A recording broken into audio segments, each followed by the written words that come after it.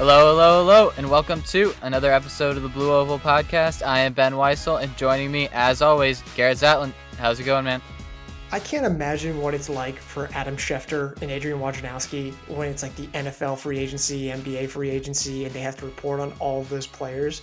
I feel like it is just like every moment, you get a buzz, you get a notification, you get a text, you get an email. It's like, this guy's going there, this girl's going here, transfers. And it just feels like, it feels like you're a super agent spy trying to figure out where everything's happening, especially when, now everyone has an extra season of eligibility going around.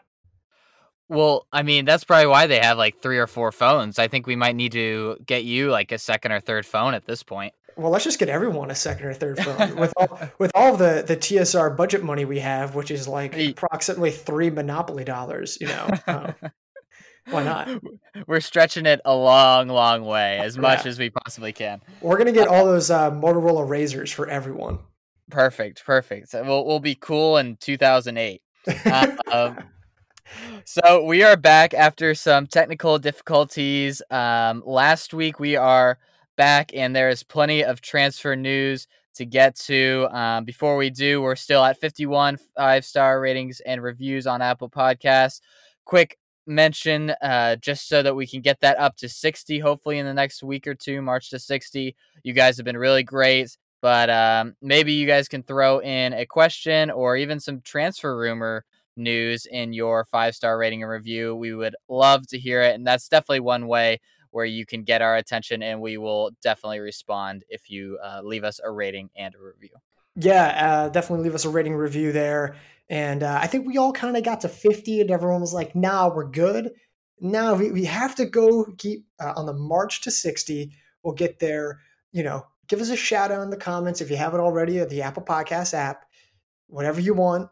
Instagram, if it's appropriate, we'll put it out there. You never know. But yeah, go leave us a comment, rating, a review. Help us help you. That's the whole goal in all of this. Exactly. The more support we get, the more we can do. But with that said, I think we should jump right into the transfer news. We got 2 big names on the move from Stanford to North Carolina. I'm sure everyone listening knows about these 2, Thomas Ratcliffe and Alex Ostberg, joining their former coach in Chapel Hill. Thomas Ratcliffe comes in with some cross-country eligibility, while Ostberg will have track only. But still, North Carolina under Coach Miltenberg is starting to accumulate. It's starting really to become Stanford East at this point. Absolutely, because not only that, you also have Stephen Fay, who's no longer having eligibility, but he's moving out there to North Carolina. He's going to continue training post-collegiately with Miltenberg. So there's a heavy Stanford influence, as you can tell. And now you've got Ratcliffe joining along with Ostberg, and now there's Lundy and there's Siegler. But I want everyone to take a step back and take a deep breath, because I think we're all taking a look at all these superstar impact names, these transfers in Miltenberg, and Patrick Anderson is this third place Foot Locker finisher also coming in, and there's a lot of great talent. And I agree, but let's take a deep breath, because really only Ratcliffe has cross-country eligibility. Siegler does not, Lundy does not, Ostberg does not. So, I think when people immediately see these transfers, they think UNC is winning the national title. Not quite. Not quite how that works. But I think this is definitely a step up in the right direction, right? UNC brings back a good chunk of scorers. They bring back a handful of pretty solid scorers for cross-country. They add in a very solid recruiting class, as previously mentioned, with third place Foot Locker finisher Patrick Anderson from the Northeast. And then you also have Thomas Ratcliffe, who's a true low stick there. And all of a sudden you piece these names together, and it does look like UNC is going to be far more competitive. Do I see them making nationals? Probably not this fall, which then becomes even interesting because then they lose Thomas Ratcliffe, but that's a whole nother story. But I do see them competing pretty well and competing in an ACC conference that continues to get pretty deep each and every year. So a step in the right direction, a step that makes UNC a heck of a whole lot more interesting. But it'll also be interesting to see how the team is able to perform on the track, specifically outdoors, when they have Ostberg and Siegler and Lundy all running at the same time. Yeah, it'll be fascinating. I think you make a good point that it's easy to buy into the hype when we're seeing all these big names and thinking that'll translate. in the fall on the grass. But I'm still fascinated to see how all these guys adjust, how they run. If not in the fall, in the spring, because we're talking about someone like, for example, Alex Ostberg, who's done okay on the track, but hasn't been fantastic. He's definitely had a lot more success on the cross course. So it'll be interesting to see how him and a lot of these other guys acclimate to UNC and how well they do on the track this spring. And if they can use that, even though a lot of them won't be back in 2022 or 2021, excuse me. It'll be interesting to see if if UNC can use that as a springboard into a better fall in 2 years, even though they might lose a lot of these guys that they brought in this past year. Absolutely. Yeah. And at the very least, it's again just something that we talked about earlier with Lundy and with Siegler. You're just bringing in elite veteran guys. You're bringing in names who are going to consistently help the transition into this Milton Berg era. And that's going to help, especially with Thomas Ratcliffe running cross country. It's going to show that, hey, this team can be competitive. But really now I'm curious is what's going to happen after all those guys leave, because this is kind of a short-term fix. It's not a long-term, there's not a whole lot longevity coming with these guys, with maybe the exception of Ratcliffe, who really only has one season of cross and multiple seasons of track eligibility left. So we'll definitely see how this unfolds in the future. But regardless, huge pickup. It was definitely the biggest news that we've had as a site. Just stuff blew up that day, and it was pretty crazy. All right, so two quick questions for you. First, is Thomas Ratcliffe a top 5 favorite for individual national championship next year in cross country? Oh, uh, that's tough. Because I actually, and this is going to sound, kind of sinister, but I almost kind of like that he didn't perform that well at nationals this past fall, because I think that's a learning experience, and I think that's kind of him shaking off and being like, oh, this is what it takes to run with those guys. And sure, it was muddy, and no one really, who we expected to run well did run well. So, but generally, I kind of like that he's going to come into that next year with a little bit more experience under his belt. I worry about health. Um, it's tough. It's a fine balance. I don't know if I'm ready to say he's a top 5 guy yet. I'm probably leaning closer to top 10, but I would say he's probably right on the fringe there. And I guess everyone's just going to have to wait for XC top 50 rankings this summer. Exactly. Yeah, give him a little taste. Yeah, I agree. Somewhere in that range is probably about right. Second question. So you did mention how we're kind of curious to see what UNC does after this year, because this year is kind of a stopgap.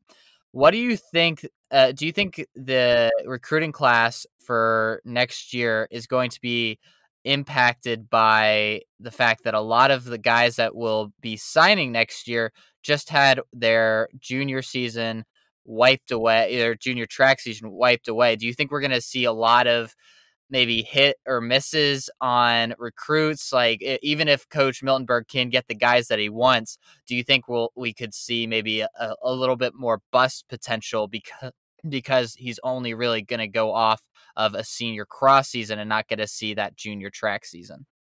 Okay, right. So you're saying when the class of 2021 comes in. Right. Yeah. Okay, right. Yeah, I mean, this is something that I've been talking about in some of my articles that I write for milesplit.us. But I think we're gonna the standards for coaches now have to change. Like traditionally, is a 410 miler going to be a 415 miler? Like what's the difference that we're going to be seeing? And as a coach, how do you adjust for that?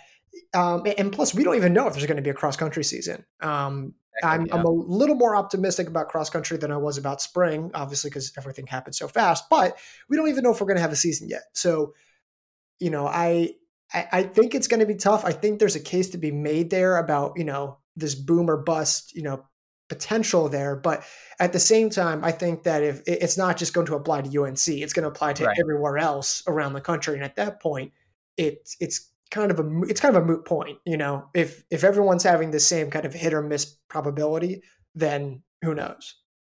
Yeah, I only bring up UNC because it seems like they're trying to get the ball rolling a little bit quicker than others, and this seems to be a very critical recruiting class for them since they kind of use this year as a filler almost. In a lot of ways, that next year could be that big recruiting class for them to really get the ball rolling, and it's kind of coming at an unfortunate time in a lot of ways because of the lack of, I guess, track times that they will have available to them.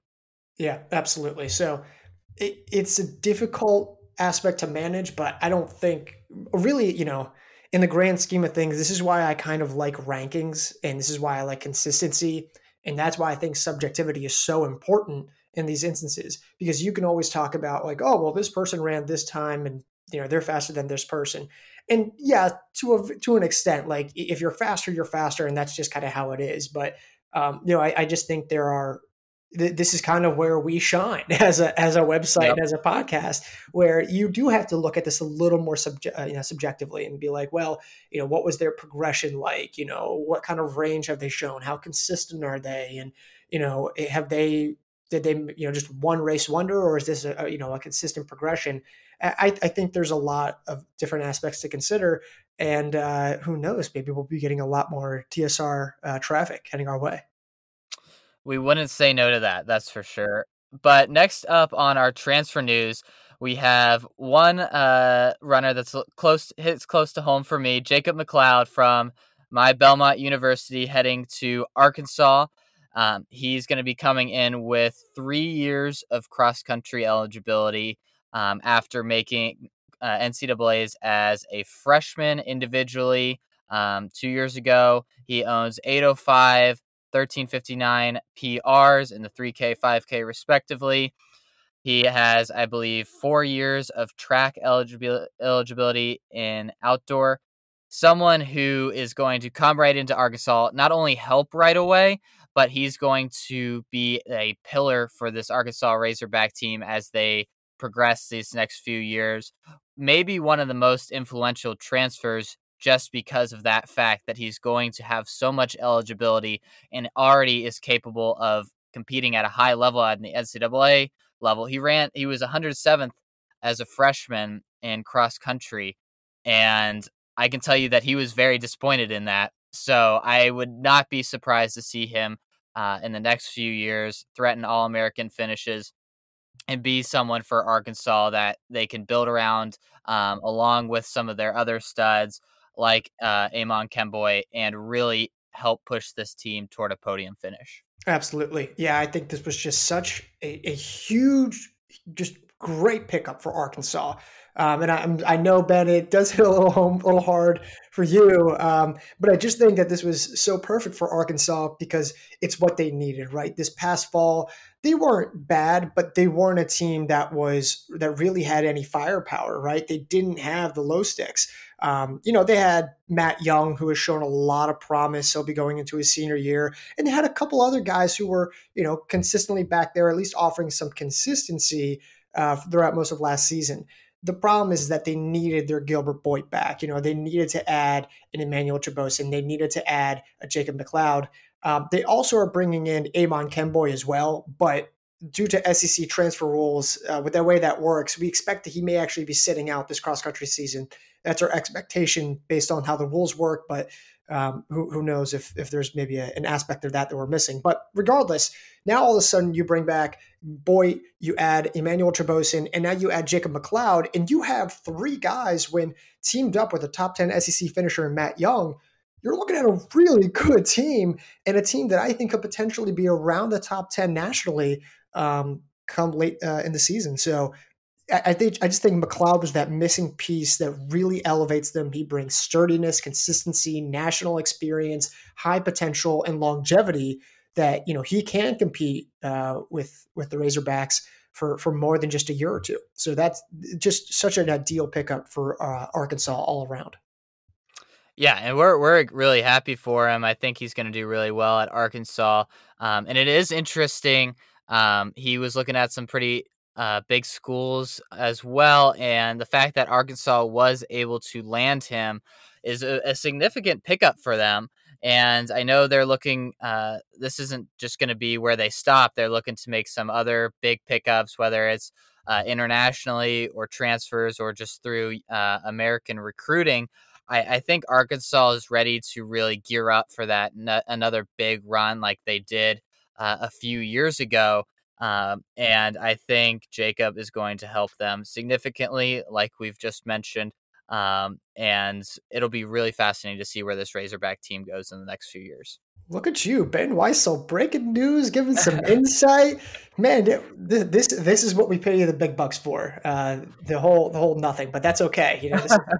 So look at you, man. Awesome. But yeah, no, I agree overall, though. I mean, I think Arkansas clearly had a plan. I don't want to say that they tanked last fall, but it kind of feels that way. It kind of feels like they pulled a Miami where there was like, well, they weren't totally atrocious, but they still made the national meet. They just didn't have enough low sticks to really kind of rally around. But that Arkansas team, outside of their new front runners, they're generally pretty young, if I remember that correctly. They've got, Yes. like Ryan Murphy was a sophomore last year. They had, Matt Young was only just a junior the other year. I think Miles Richer was a freshman. So yeah, there's some talented guys on there, and I think generally speaking, Arkansas is set to be in a really good position because they have that piece that's kind of connect everything with McLeod. Another transfer who has cross country eligibility is Joseph Humes, headed from Hillsdale to Purdue as a graduate transfer. He was 19th at D2 Nationals this past fall, owns PRs of 814 and 1425. Another guy who might not be a big low stick for the Boilermakers, but is someone that is certainly going to be a stabilizing presence in the middle of their lineup and gives them another depth piece and another opportunity to really continue the progress that the Boilermakers have shown in the last few years. Jarrett Carpenter is leaving, but they do bring back a solid group of guys, and Humes is just another great piece to add to them. Absolutely. Yeah, I mean that's the great thing about this transfer for the Boilermakers is that he doesn't have to be the 10th place finisher that Jared Carpenter was at Nationals this past fall. You just take a look at it, at least he just brings consistency and he stops any kind of, bleeding as far as scoring is concerned. They still have Brody Smith and they still have Kurt Eckstein, two really solid and reliable low sticks. Two guys who were great last fall. And Hume's kind of, he's kind of in that middle ground where he's not quite a low stick, but he's not just a filler piece on the back end. He looks like he's going to be a really solid middle lineup contributor. And I think that's really going to be key for Purdue, a team that finished 11th last year. And if you look at all the teams ahead of them, you got let's say Colorado loses a ton, Iowa State loses a ton, Stanford loses a ton, Michigan loses a few key pieces, Portland loses quite a lot. There's a lot of teams that are losing quite a bit. And yeah, sure, Carpenter is gone, but the ability to have Humes in there kind of just brings a stabilizing presence to a Purdue lineup that was still on the younger side last year and is now having some experience of racing at a really high level. And I think is going to, do some really solid things. And I think they might be overlooked just because, Carpenter left. So overall, great pickup for the Purdue Boilermakers. Absolutely, yeah. It'll be exciting to see how he can adjust to the D1 atmosphere and what he can produce at the national level. And I think he's going to really help Purdue as they continue to challenge in the Big Ten, Great Lakes region, always very competitive, and see what the Purdue Boilermakers can do at nationals next year. But moving on, we had another big transfer from a few weeks ago. We had Robert Brandt headed from UCLA to Georgetown, a multi-time All-American.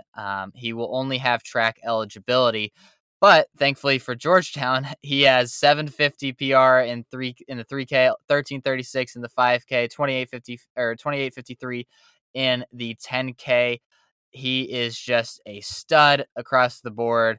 And while they would love to have him for cross country, I'm sure he will bring them a ton of points in the Big East and likely at the national meets as well. Yeah, absolutely. And in fact, I actually think his 10K PR is actually faster from his freshman year at California, where I think he ran 28:48. Oh, that's right. Yeah. So he's actually got he's that much faster.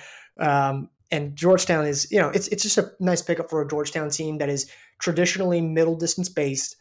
They're losing a few veterans, but also have a really young squad coming in, and this is kind of what we also kind of highlighted with Matthew Rizzo, but it's kind of the opposite with Brant in that Brant's not a long-term fix. This isn't, kind of a guy who's going to be there for years and have cross-country eligibility or, really kind of be able to have a long-term difference. But at the end, indoor and outdoor track eligibility, he's going to really help Georgetown get up there with, the Villanova guys who have been pretty deep and pretty consistent in the longer distances as of late. And it looks like that's a guy who's going to be a Big East champion in the 3K and 5K during indoors, the 5K, 10K during outdoors. He's going to, rack up a lot of big points for the Georgetown Hoyas in the Big East championships. And then very likely he'll go off and, I think that the East region is admittedly a little lighter than the West region. And I think the feasibility of him qualifying for nationals out of the East region in both the 10K, 5K becomes just a little bit easier. I'm not saying it's going to be any easy task, but I think it just gets him one step closer to potentially getting yet another All-American honor. So generally speaking, solid name, talented, brings in some experience to kind of mentor some younger guys, and just overall a good pickup for Georgetown. Yeah, and if he wants to double at nationals and 10K, 5K, I think that's maybe not easy, but a lot easier, I think, on the east side rather than the west, where you're not going up against the NAU and BYUs of the world who are taking up 3 to 4 to 5 spots in each of those events. Exactly, because like BYU had 6 guys qualified in the Right. West region last year, and that's half the That's half. qualifying spots. Yeah. That's half the qualifying spots. That doesn't mention like all the Stanfords or the, like, as we mentioned, the NAUs or the Colorados or the Oregons or the Portlands or the list goes on and on and on. But yeah, it's gonna be, again, it's not gonna be easy by any means. That's not what we're saying here. But I found that in my mind that they're some of the more underrated names can come out of the East region. And I'm not saying that Brant's underrated, but I'm more just kind of saying that I think it's just going to give him a little bit. He's going to have a little bit of a stronger hold on the East region than maybe he would in the West region. Now, how much of an impact that makes, probably pretty minimal, but you never know. Absolutely. Another athlete who's changing coast is Matt Wisner, headed from Duke to Oregon as a graduate transfer, a two-time NCAA qualifier in the 800, giving the Oregon Ducks even more depth in the middle distances and giving them possibly another leg for the DMR, and also someone to pair in the 800. Um, I think this is a really good pickup for Oregon, but I also think this is a really solid move for Wisner heading to Eugene. Yeah, overall, I think that it's going to be. I think this says more about Oregon than it does Wisner. Oregon has been, obviously been coached by Ben Thomas the last few years, and he previously coached Virginia Tech, which really for a year or two there was easily the best middle distance program in the country, and it wasn't even close. I think they had, 4 guys running 147 or faster, which is just insane. And over the past 2 years now, you've slowly seen what he's been able to do with Luis Peralta. He brings in Miles Owens, a 149 transfer from William and Mary earlier last year. Now bringing in Matt Wisner, and you're slowly beginning to see this contingent of middle distance talent, and it's a little bit more pointed than it has ever been in years past under Powell. So I think this is kind of a signal where it's saying, hey, we have enough milers.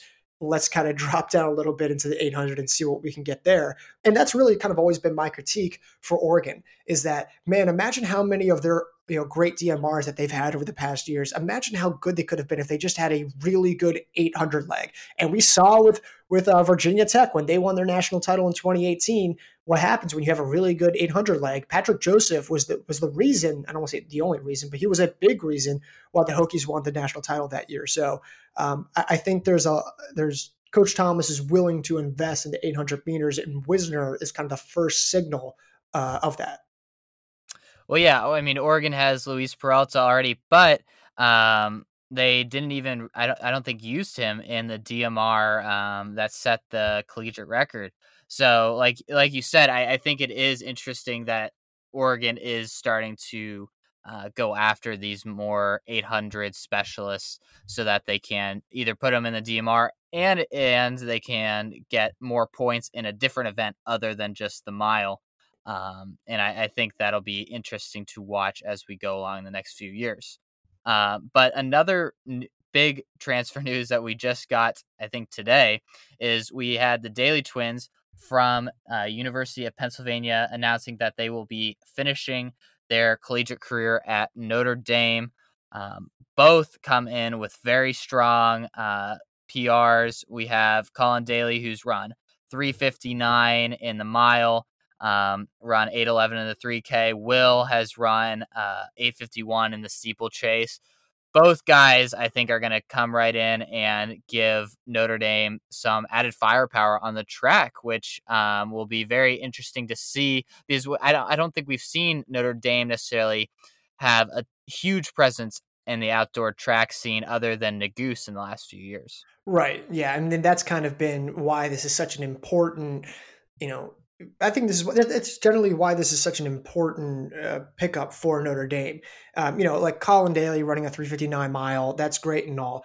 But, between, Jacob Dumford, who graduated a little bit ago, and Dylan Jacobs and Yared Nagoose, Notre Dame has really been centering, or excuse me, around the mile distance. And last year was kind of the first time we saw them venture a little bit into the 5K and 10K with Kel Rhea and a few other names like Matthew Carmody in the 5K. They're slowly venturing out into a few other events. But the steeplechase has never really been a part of that. They don't. I think Anthony Williams was their fastest steeplechase last year at 9:04.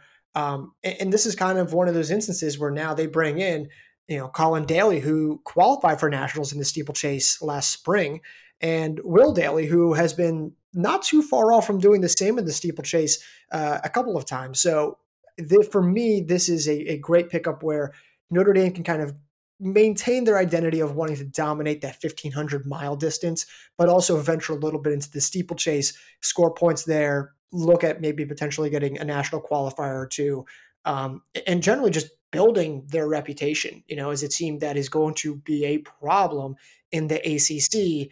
And so overall, generally, I thought it was an interesting move for Notre Dame to kind of go after steeplechase specialists. Yeah, I think it was a good move. While it's not going to make a huge impact for years to come because they'll only be there for 1 year, it could provide Notre Dame with the infrastructure and the credentials to pick up steeplechasers in the future, which could be a big asset for them moving forward. And speaking of steeplechasers, we had Stephen Newmeyer of Cornell, another Ivy League talent, headed to Oregon. He owns an 8:53 steeplechase PR. Again, like we talked about with Notre Dame, it seems like Oregon's trying to move into different events, and the steeplechase being one of them. Yep, absolutely. Overall, I mean, it's just you have now him joining Jackson Messler, who is an 8:44 steeplechaser, Noah Affolter, who's currently rehabbing from an injury. He is an 8:40 PR. You're slowly beginning to see, in a West region dominated by BYU and Portland, you have to wonder if other coaches are saying, gosh, are we just not investing enough in the steeplechase? Because truthfully, I do think it is an event that sometimes gets overlooked because it is only in the spring season, right? Really, if you have a steeplechaser and if they're not, a huge cross-country scorer or an impact cross-country name, then really their value only lies in the spring. And, I think some coaches maybe potentially overlook the value of having that, which is why we've seen a really big consolidation of names from BYU and Portland and out of the West region in the steeplechase. And I think this is just kind of Oregon kind of testing the waters, saying, hey, we've got a good steeplechase group of our own. Let's see what we can do. Let's see what happens when we bring in, I think it's an 8:53 guy from Cornell. So I think this is just an interesting decision. And I would actually kind of like to see more coaches out there try to, really contend with BYU and Portland and see if, make kind of these investments to bring over names from the East region, in an East region that has quietly produced a lot of great steeplechase talents of their own. Exactly. Yeah, I think when you're talking about steeplechase stars like Noah Affolter coming over from the East region as well. We just talked about the Daily Twins. Some pretty strong steeplechase talents in the East region, and making the move over to the West. It'll be interesting to see how well they compete in the West region. Two other transfer names that I wanted to maybe briefly touch on before we move on is Ben Hill moving from Michigan to Wake Forest, and Zach Kirk going from EKU to Portland. Um, Kirk has cross country and track eligibility left, while I believe Hill just has track eligibility. What do you make of these two transfers, Garrett? For Hill, it's a solid name. I think he's going to be a good veteran middle distance talent to kind of, help work the scoring with Zach Faccioni. I'm sorry if I'm butchering that name. But I think this allows kind of Faccioni to kind of go up in distance to the 5K during the outdoor season, while Hill kind of works that mile 1500 distance there. And I just think that's a good dynamic to have. While Hill can also mentor a very young Wake Forest middle distance group, and then group that's shown some pretty decent promise as well. So I like that move just for that sake, but I don't know long term or really in the grand scheme of things how much of an impact it's going to have. Um, and then as for oh gosh, I'm not even looking at the list anymore. Zach Kirk? That's correct. All right, is it Kirk? Because Kirk was a name that had happened actually quite a few weeks ago. Yeah. So everything's there's so many transfers, man. I can't keep up with it all. Um, but Kirk is, I think, really the biggest impact name here because of his cross country eligibility. Portland loses Rudolph Levis, they lose Caleb Webb, they lose Michael Terrence Solano. Those are three really big names and really key impact names. And Portland has found a way to rebound each and every fall despite losing all these top talents. But this is going to be really hard and exceptionally hard. Now they've brought in Jacob Clems, who was a multi-time. I'm just butchering my words here. Who was a multi-time D2 All-American at Washburn before transferring over, and now Kirk joins him. So I think Kirk alongside Clems is going to bring some scoring stability, some depth. He'll be a kind of a top 5 guy. I don't necessarily see him being a low stick or like the whole game changing recruit that's going to change everything. But I do think he brings some consistency to the team. He allows the top guys like Everett Silva and Riley Osen to kind of do work at the top of the lineup. So I think he kind of completes a lineup and kind of puts together a Portland squad that may not be the best team we've ever seen from them, but I do think they stay competitive on the national stage. And generally speaking, I think that's why Kirk is important for the Pilots. Yeah, as someone who's had to go up against Kirk many times in the Ohio Valley Conference, I think he's a great pickup. He's excels on the grass. He destroyed me multiple times over cross country, and he was 23rd in the Southeast region. He's also a pretty strong and versatile track athlete, but I think a lot of his value is going to come in the fall, where 23rd in the Southeast region, it's a very solid region. And I obviously not as deep or as strong as the West, but again, like you said, he gives them just another piece that they can put into the middle lineup. And he's battled some injuries before. So I think a healthy Kirk could really, really be a nice piece for them. And like you said, provide stability and give them just another ticket in terms of maybe he just bursts through in a big way, and the change of scenery really helps him, and he has the season of his life. But even if he doesn't, I think he'll be a very useful piece for them. Yeah, absolutely. As long as he is able to stay healthy, he's able to just stay consistent. For me, really, all I need from Portland this year is I think Everett Silva is going to be a really solid talent, but you know, Kirk doesn't need to be the superstar low stick. For me, he just has to be a solid contributor. That's all I'm really looking for. And I think that this is the perfect team for him to do that, especially with them, having Clems along him. And, they've always got some really talented recruits and some underrated guys. So they'll be competitive, but overall, I think this was, a good pickup. Doesn't need to be life changing, but solid one that keeps Portland relevant. And to finish out, I think we should talk about the report that Garrett broke a few days ago about the NCAA cross country qualifying process potentially changing. We could be moving to a 5 region set up instead of what we have currently. And obviously, this could have a dramatic effect on many, many teams across the entire U.S.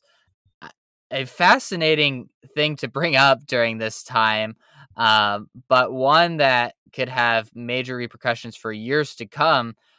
Why do you think they're looking into this right now, Garrett? I've seen a few theories thrown out there, but I'm curious what your take is on it. Yeah, this has been kind of a, generally speaking, this has been kind of in the talks for years now, really. I mean, this has been kind of, you know, bubbling and in conversations, and it's been brought up, but uh, for really kind of, to actually see some details and some specifics and seeing that there are committees behind this and that they're currently exploring it, I think it really shows that this is, very seriously, looking to potentially change.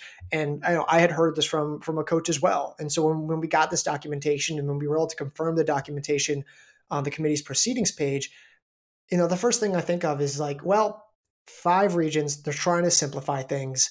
And I think they just want, cross country is already kind of to the average sports fan, not exactly the easiest sport to follow, like it's got like, oh, there's the point scoring and, the perfect score is 15 points and there's displacement and yada, yada, yada. And then, the Colos stuff is impossible for even most coaches to follow. So yeah, super happy that I learned all of it only to learn that it's going to be gone anyways. But I think it just comes down to a matter of, its complications and that there's 9 regions. And, this is something that we've talked about a ton of times, but, how fair are these regions? Like the South Central region, I'm sorry, but let's be very realistic about the South Central Yep. region. Unless you're Arkansas, Texas, and then maybe sometimes SMU on a very rare occasion. Like I mean, that's that region, are we really saying that that region should have, are we just going to give it to Texas and Arkansas every time?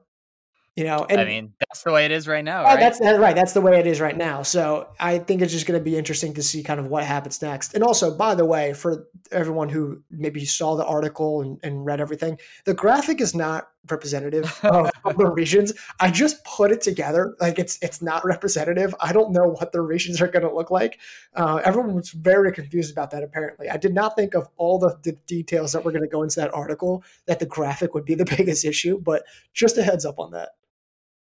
Yeah, I like because on the graphic you have like the tip of the other side of Michigan just barely shaded in gray, so that I'm sure that just threw people for a loop. But I think the interesting thing about this, and I think this has been floated on Twitter a few times. I think Steve Magnus might have brought it up, is that schools and athletic directors want to be able to say that their team qualified for regionals rather than just ran in regionals. So by limiting maybe the region size down to 5, maybe there's a qualifying process. Who knows what that is? And if we're talking about simplifying the sport, that certainly would not be something that would simplify it, because that qualifying process to get to regionals, I'm sure, would be a headache to figure out. So I'm curious to see if these 5 regions will be like it is now, where everybody just makes it, or if there's a qualifying process, and if there is, how does that happen? Because that could be a even bigger controversy than the Colas system is right now. Yeah, it's just going to be a total headache if they decide to make this. It's kind of like the don't break what's not broken or don't fix what's not broken. I can't even Right. get my phrases correct. Um, but yeah, it's kind of one of those situations. And I personally love the Cola scenario again because took X amount of months to learn it, but I do think it's fair. I think it's balanced. I think it brings a little bit of mystery. I think it kind of plays this kind of almost data science kind of game. We have to balance points and how did they get it there and where did they get their points from? I think that's kind of the part of the fun of it. That's why I enjoy it. But now the idea that, if you win your conference meet, you're going to automatically get selected to your regional championship and, this and that and the 5 regions, it's all just very new. And it's all, I don't know. I don't know how I feel about it yet. I'd have to really kind of see what the details are going to look like. but yeah, we'll kind of see what happens. This is definitely, I don't know why of all the things that they decided to do this during a pandemic, maybe it's because we didn't have anything else to do, which is probably just like, oh, sure, change it. Why not? But yeah, who knows? Yeah. So, and like you mentioned in the article, this isn't something that would go into effect until 2022, but it's certainly a story to continue to monitor and continue to talk about, because it would have such a dramatic impact on how we view the season of cross country. Yeah, and also just going back to your point about coach teams and coaches want to say like, oh, we qualified for regionals. I promise you that I have seen plenty of press releases from schools being like, Team X finished 31st in the super competitive Nutty Comb Invite when there's like 32 teams. Right. There's just things like that where I've seen teams where it's like, wow, they finished top, on X in this region or in this conference when there's only like, they finished ninth out of 10 teams. Like, and that stuff infuriates me. So I promise you, I promise you, there are going to be, teams who probably do it anyways. Like, we qualified for regionals, even though everyone goes to regionals. I'm sure that we will probably see that anyway. So I don't think that's stopped teams and athletic departments from claiming that before. That's a fair point. No one is quicker to self-congratulate themselves than many schools in the NCAA system. So I have no doubt that that would probably be the case. But it would be interesting to see if cross country moved to a model which basically every other sport has, where you have to qualify for the regional championship before moving on to nationals. So something to keep an eye on. But I think we should probably wrap it up here. We had plenty of transfer news to talk about in this episode. I'm sure we will have more to talk about next week. We just finished up April Anarchy. We had on the women's side, Jenny Simpson take the crown, whereas King Edward Cheserek, of course, won the title on the men's side. It was a fantastic competition. It was great to see all the people vote, and the small controversies brewing because someone won that someone didn't think should win, or whatever the seedings were. Really happy with how that went. I think I can speak for everyone at TSR. So thank you to everyone who voted and followed us along on that journey. Yeah, that was awesome. You guys were so awesome in getting involved with that. Our traffic has been great for considering there's a pandemic, which is not something that a lot of sites can say. But yeah, it's been awesome. So thank you for the support. Go out, share our content. If you enjoy it, just put the word out there. We're just trying to stay, trying to keep our numbers up. And so far, you guys have been awesome about doing so. Share the word. And again, thanks for voting on April Anarchy. And leave us a rating and review. I'm just going to keep yelling into the mic at the end of every podcast until it becomes very Pavlovian for people to just start doing it. So, but yeah, other than that, thanks for reading and listening. And we'll be back for more. Yeah, keep sending us more ideas and thoughts while we get through this period without any racing. We will continue to be talking about the sport as long and as much as we possibly can. And until next week, when we do the same thing, I'll talk to you, Garrett. I'll talk to you.